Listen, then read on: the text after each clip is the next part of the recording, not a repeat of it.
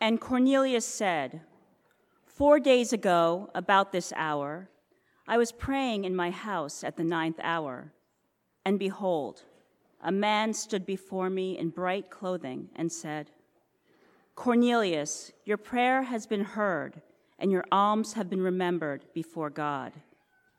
Send therefore to Joppa and ask for Simon, who is called Peter. He is lodging in the house of Simon, a tanner by the sea. So I sent for you at once, and you have been kind enough to come. Now, therefore, we are all here in the presence of God to hear all that you have been commanded by the Lord. So Peter opened his mouth and said, Truly, I understand that God shows no partiality, but in every nation, anyone who fears him and does what is right is acceptable to him. As for the word that he sent to Israel, preaching good news of peace through Jesus Christ, he is Lord of all. You yourselves know what happened throughout all Judea, beginning from Galilee, after the baptism that John proclaimed, how God anointed Jesus of Nazareth with the Holy Spirit and with power. He went about doing good and healing all who were oppressed by the devil, for God was with him. And we are witnesses of all that he did, both in the country of the Jews and in Jerusalem. They put him to death by hanging him on a tree. But God raised him on the third day and made him to appear, not to all the people, but to us who had been chosen by God as witnesses, who ate and drank with him after he rose from the dead.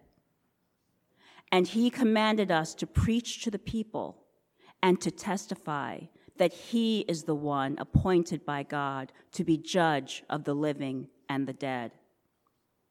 To him all the prophets bear witness that everyone who believes in him receives forgiveness of sins through his name. While Peter was still saying these things, the Holy Spirit fell on all who heard the word. And the believers from among the circumcised who had come with Peter were amazed, because the gift of the Holy Spirit was poured out even on the Gentiles. The word of the Lord. Thanks be to God.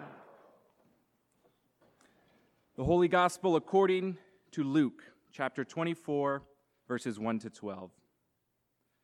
But on the first day of the week, at early dawn, they went to the tomb, taking the spices they had prepared. And they found the stone rolled away from the tomb. But when they went in, they did not find the body of the Lord Jesus. While they were perplexed about this, behold, 2 men stood by them in dazzling apparel. And as they were frightened and bowed their faces to the ground, the men said to them, Why do you seek the living among the dead? He is not here, but he has risen. Remember how he told you while he was still in Galilee that the Son of Man must be delivered into the hands of sinful men and be crucified, and on the third day rise. And they remembered his words. And returning from the tomb, they told all these things to the 11 and to all the rest. Now it was Mary Magdalene and Joanna and Mary the mother of James and the other women with them who told these things to the apostles. But these words seemed to them an idle tale, and they did not believe them. But Peter rose and ran to the tomb. Stooping and looking in, he saw the linen cloths by themselves, and he went home marveling at what had happened. This is the gospel of the Lord. Praise to you, Lord Christ. Almighty Father, we just confess that we believe in you. I expect that for some of us that's an adventurous thing to say. It's an adventurous thing for all of us to say. It's something that none of us can say, except you pursue us. And you have pursued us. You have pursued us in Jesus Christ, and you have pursued us in the Holy Spirit. So pursue us now. And make yourself clear to us. Give us the faith and the trust that you desire in us? And will you grant us that taste of joy that doesn't come from wishful thinking, but rather is a miracle that you work within the hearts of those whom you call by name? So call us by name. Through Jesus Christ our Lord, who lives and reigns with you in the Holy Spirit, one God, forever and ever. Amen. You may be seated, but as you do, alleluia, alleluia, alleluia, Christ is risen. Well done, well done. Be ready for that at any moment. Friends, happy Easter. It's wonderful to see you here. And Easter is a day of joy. In fact, of all the Christian holidays, Easter is the most joyous. Part of the reason for that is that every single ounce, preachers always overstate things, but I'm not overstating things. Every single ounce of joy, real unique Christian joy that comes not from us just trying to work it up, but rather comes from our relationship with God. Every single ounce of joy comes, one way or another, from what this day signifies, the resurrection of Jesus Christ. If it's true, then the rest of Christianity makes sense. If it's not, none of it matters and doesn't make sense at all. But here's what I want to show you today. It will take an eternity for us to unpack the fullness of the joy of Jesus' resurrection, but right now, I want to point out one reason why the resurrection of Jesus Christ from the dead is good news. And the one reason, it comes from our Acts reading. So we're going to focus there. And here's what I want to point out. The resurrection of Jesus is good news because it means that Jesus reconciles people who have plausible and maybe good reason to hate each other. And then, not only does he reconcile them, he builds them into a family with each other. And I want to point out that that's good news. And part of the reason we need to look at that is this. There is a special kind of joy.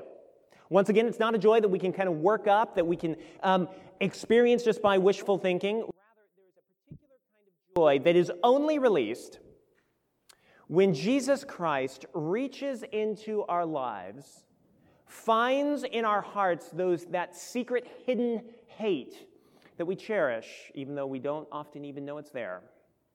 He finds it, he kills it through his cross, and then in its place, he brings resurrection, and he brings a resurrected kind of love, particularly for people whom we otherwise had good reason to hate. That's what I want to show you this morning. And I'm going to want to show you that by looking at the book of Acts, because this story that was just read is one of the very first times where Jesus affects this reconciliation between enemies. So look at it with me. Let me set up the story just a little bit. In order to understand this story from the book of Acts, it's just kind of excerpted out of its context just a little bit, like readings in church often are. So let me create just a little bit of context. There's two main people you need to know about: Peter and Cornelius. Peter you've probably heard of. He's the Jewish fisherman from northern Palestine, close friends with Jesus, leader of the early church. Cornelius, on the other hand, might be new to you, I don't know. He was not Jewish. And he was not a Christian. And he was not originally from Palestine, though he was stationed in Palestine, and he didn't fit any of the profiles that you generally associate with someone who might become a Christian in that early movement. And the reason is he was Roman. And not only was he Roman, he was a Roman soldier. And not only was he a Roman soldier, he was a Roman officer. He was a centurion. Now, you have to understand that by the time you get to this point in the book of Acts, you read that and you think, this is the bad guy. At least he was the bad guy from Peter's perspective. Because remember, Peter's Jewish. And his nation, already at this point, 2,000 years ago, his nation had been brutalized by empire after empire for nearly the whole of their history, 1,500 years and more. You remember the empire of Egypt, and then the empire of Assyria, and then the empire of the Babylonians, and then the empire of Greece, and we're not done yet, and then the empire of Rome. Peter has this huge national background of being brutalized by occupying forces. And in that first century, there was widespread Jewish expectation that the Messiah was going to come imminently. And the expectation was that when the Messiah comes, the Messiah is going to be the judge. And one of the great things about the judge is going to get the bad guys, namely Rome. And so Peter, you must understand, and his community had 2,000 years full of reasons to hate a guy like Cornelius, or at least everything Cornelius represented. And for Peter, it wasn't just a distant history. It wasn't just kind of impersonal because of his national history. Rather, just months perhaps before this, Jesus himself had been killed by somebody a lot like Cornelius, a centurion. So it's quite personal for Peter. Peter had reason to hate a person like Cornelius. But on the other hand, Cornelius had reason at least to be deeply suspicious of somebody like Peter. Remember, Cornelius is a centurion. His job is to maintain order. And in this century, there was just a flurry of Jewish revolts against Rome. So a guy like Cornelius has to be on his guard. And he can't trust too easily. Cornelius has reason to hate somebody like Peter. And you know what's interesting, even as I say all this? It's remarkable. Do I need to point out that this kind of tension between people is relevant today? I don't, do I? I don't have to illustrate that in our nation. I'm painfully aware of what happened in Sri Lanka earlier today. This sort of hate is everywhere. And it brings up the question for me, what could possibly reconcile people who have good reason to hate each other? I mean, just consider how easy it is for groups to hate each other and to keep hating each other over a long period of time. And then consider how difficult it is to achieve reconciliation that lasts, and then consider, finally, just how much joy could be released if there was reconciliation between people who have good reason to hate each other. Can you imagine? All right, go back to Peter and Cornelius, because it got worse before it got better. How did it get worse? Well, Jesus rose from the dead. Did that make it worse? No, but it looked like it did.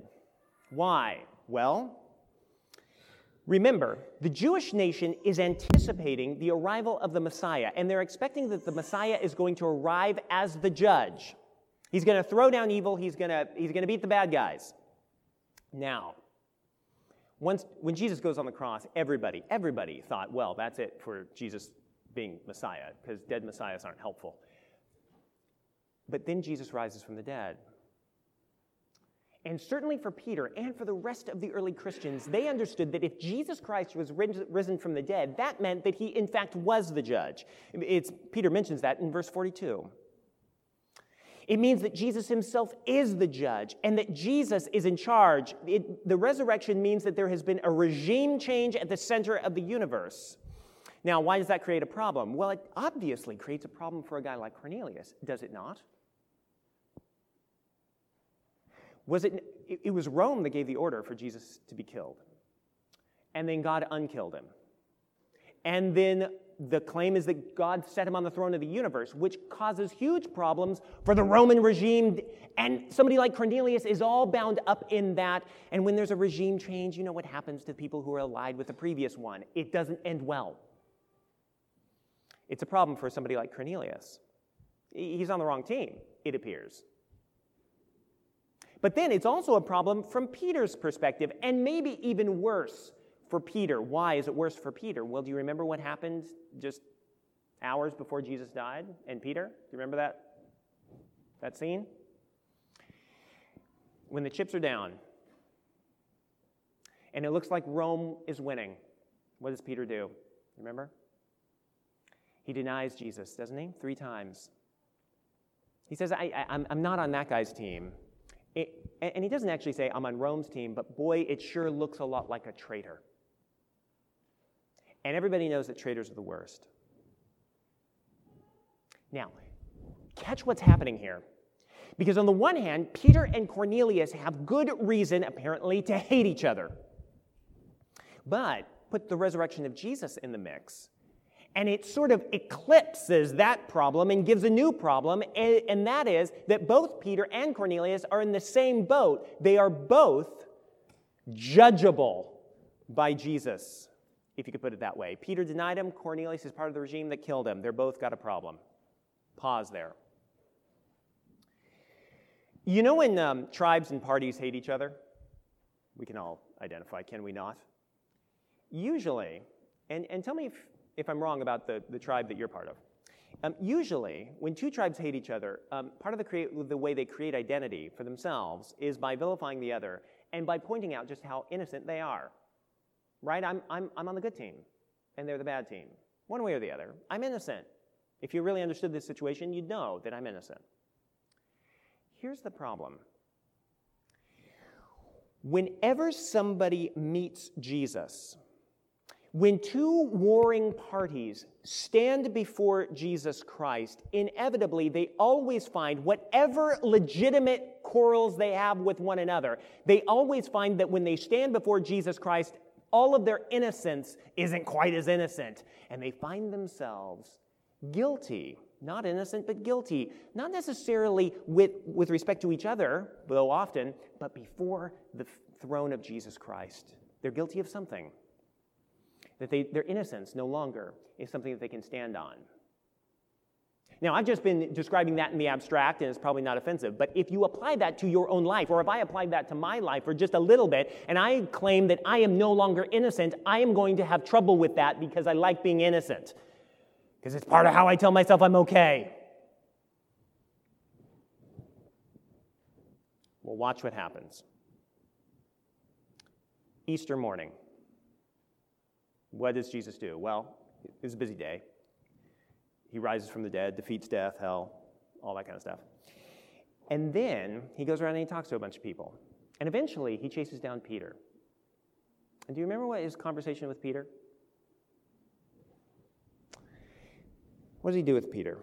The first thing that he does, if Jesus is risen from the dead, that means he's the judge. And Peter knows that he's a traitor, and he knows what that means. Judges get traitors. They get them, right?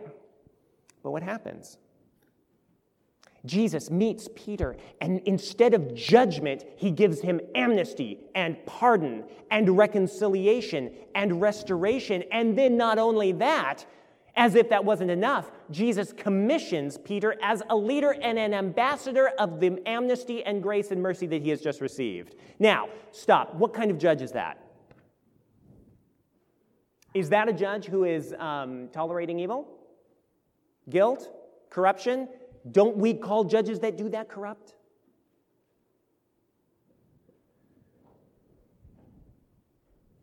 But he's not corrupt. How is he not corrupt? Well, remember the path that Jesus went on to become the judge and to become the king.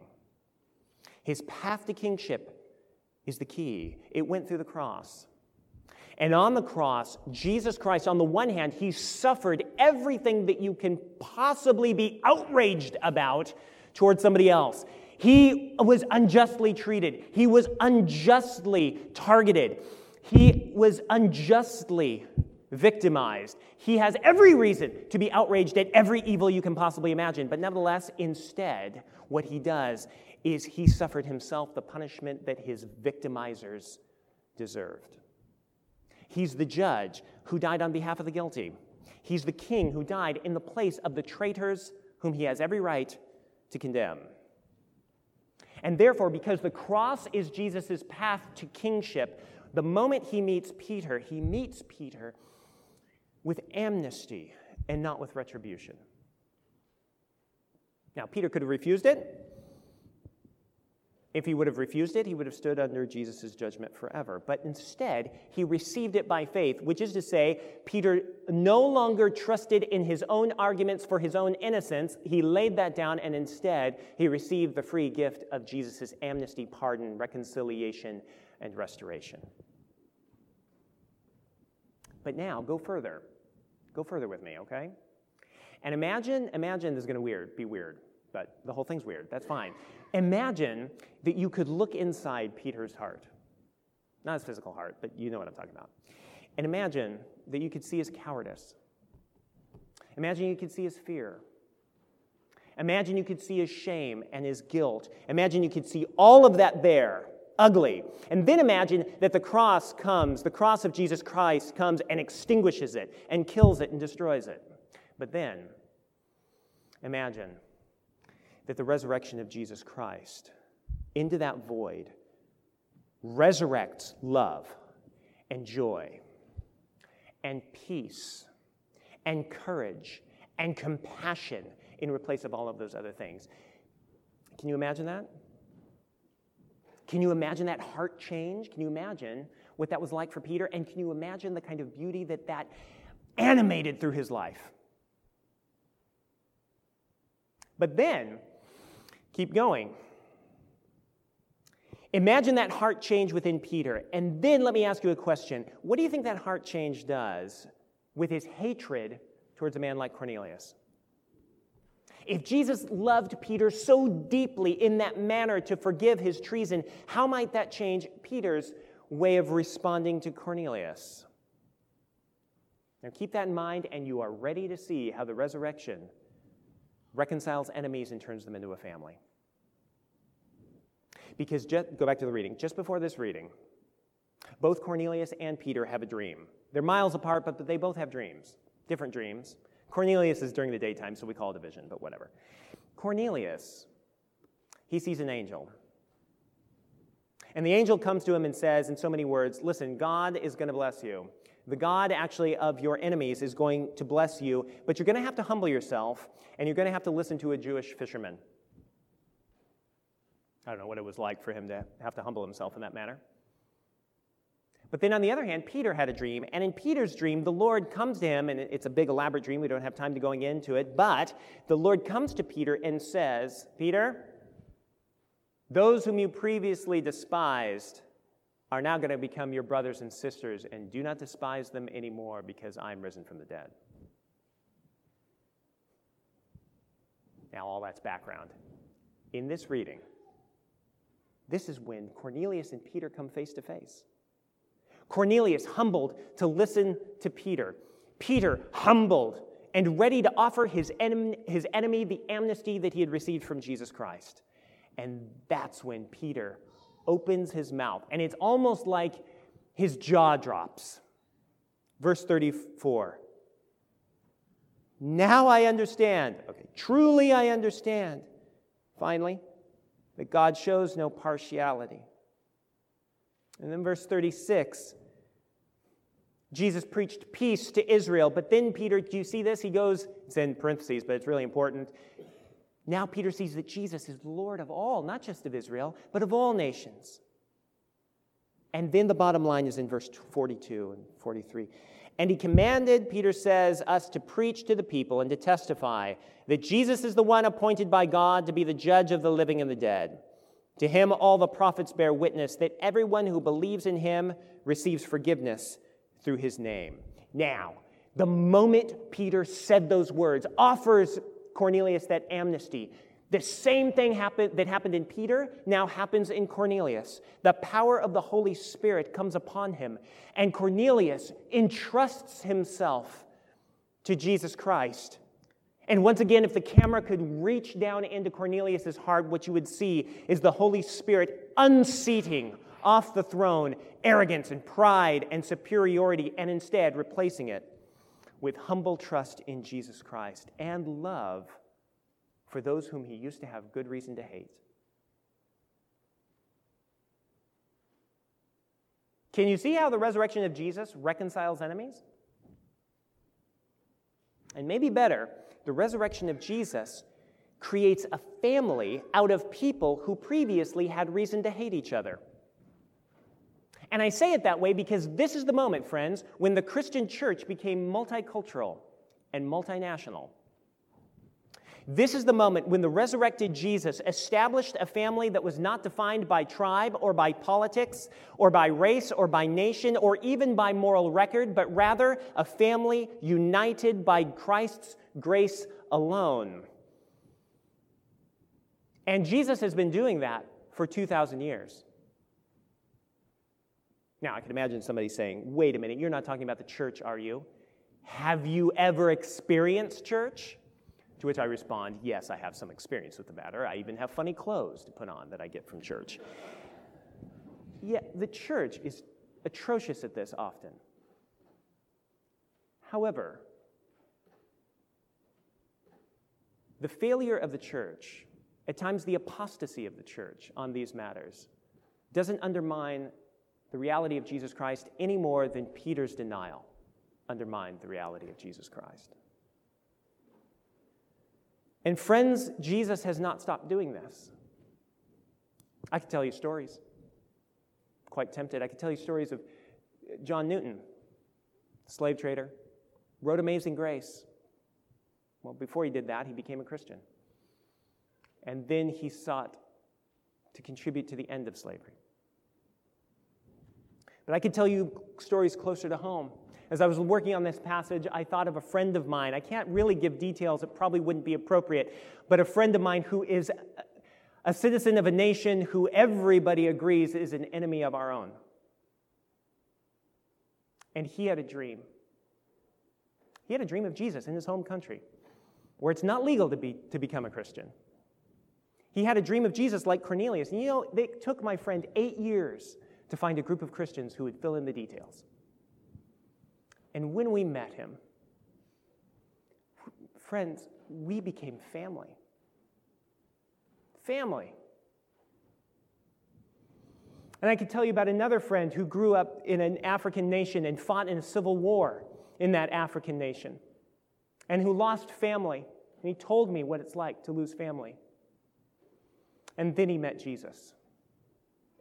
And then he spent the latter part of his life teaming and often submitting to the leadership of people who used to be some of his opponents as they worked together to tell other people about Jesus Christ and about this reconciliation.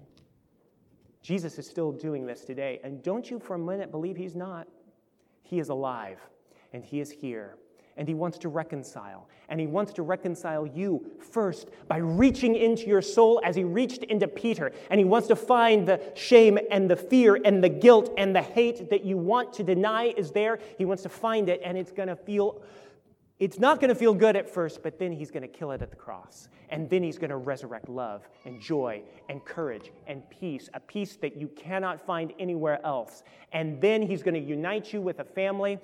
And as if that isn't enough, he's going to commission you as an ambassador of Jesus Christ, his ambassador of reconciliation.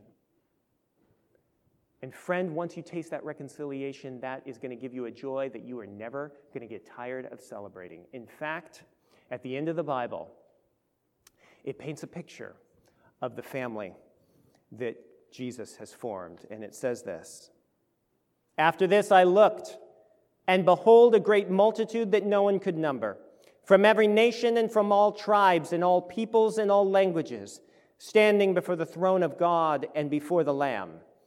And they were clothed in white robes, with palm branches in their hands, and crying out with a loud voice, 'Salvation belongs to our God who sits upon the throne and to the Lamb.'" Jesus died and rose again to form that family. He beckons you into it. And those who are in it, he has commissioned you as ambassadors. So friends, alleluia, alleluia, alleluia. Christ is risen. He is risen indeed. Alleluia, alleluia, alleluia. Hello, everyone. My name is Jim Saladin. I'm the rector here at Emmanuel Anglican Church. Our church exists to see and describe and reflect the beauty of Jesus Christ for the flourishing of our city. And I hope this podcast encouraged you in that way towards Christ. If you're here in New York City, we'd love to see you. Please join us on Sundays at 11 a.m. Generosity drives everything we do at Emmanuel. And if you'd like to contribute, please visit www.emmanuelanglicannyc.com/give.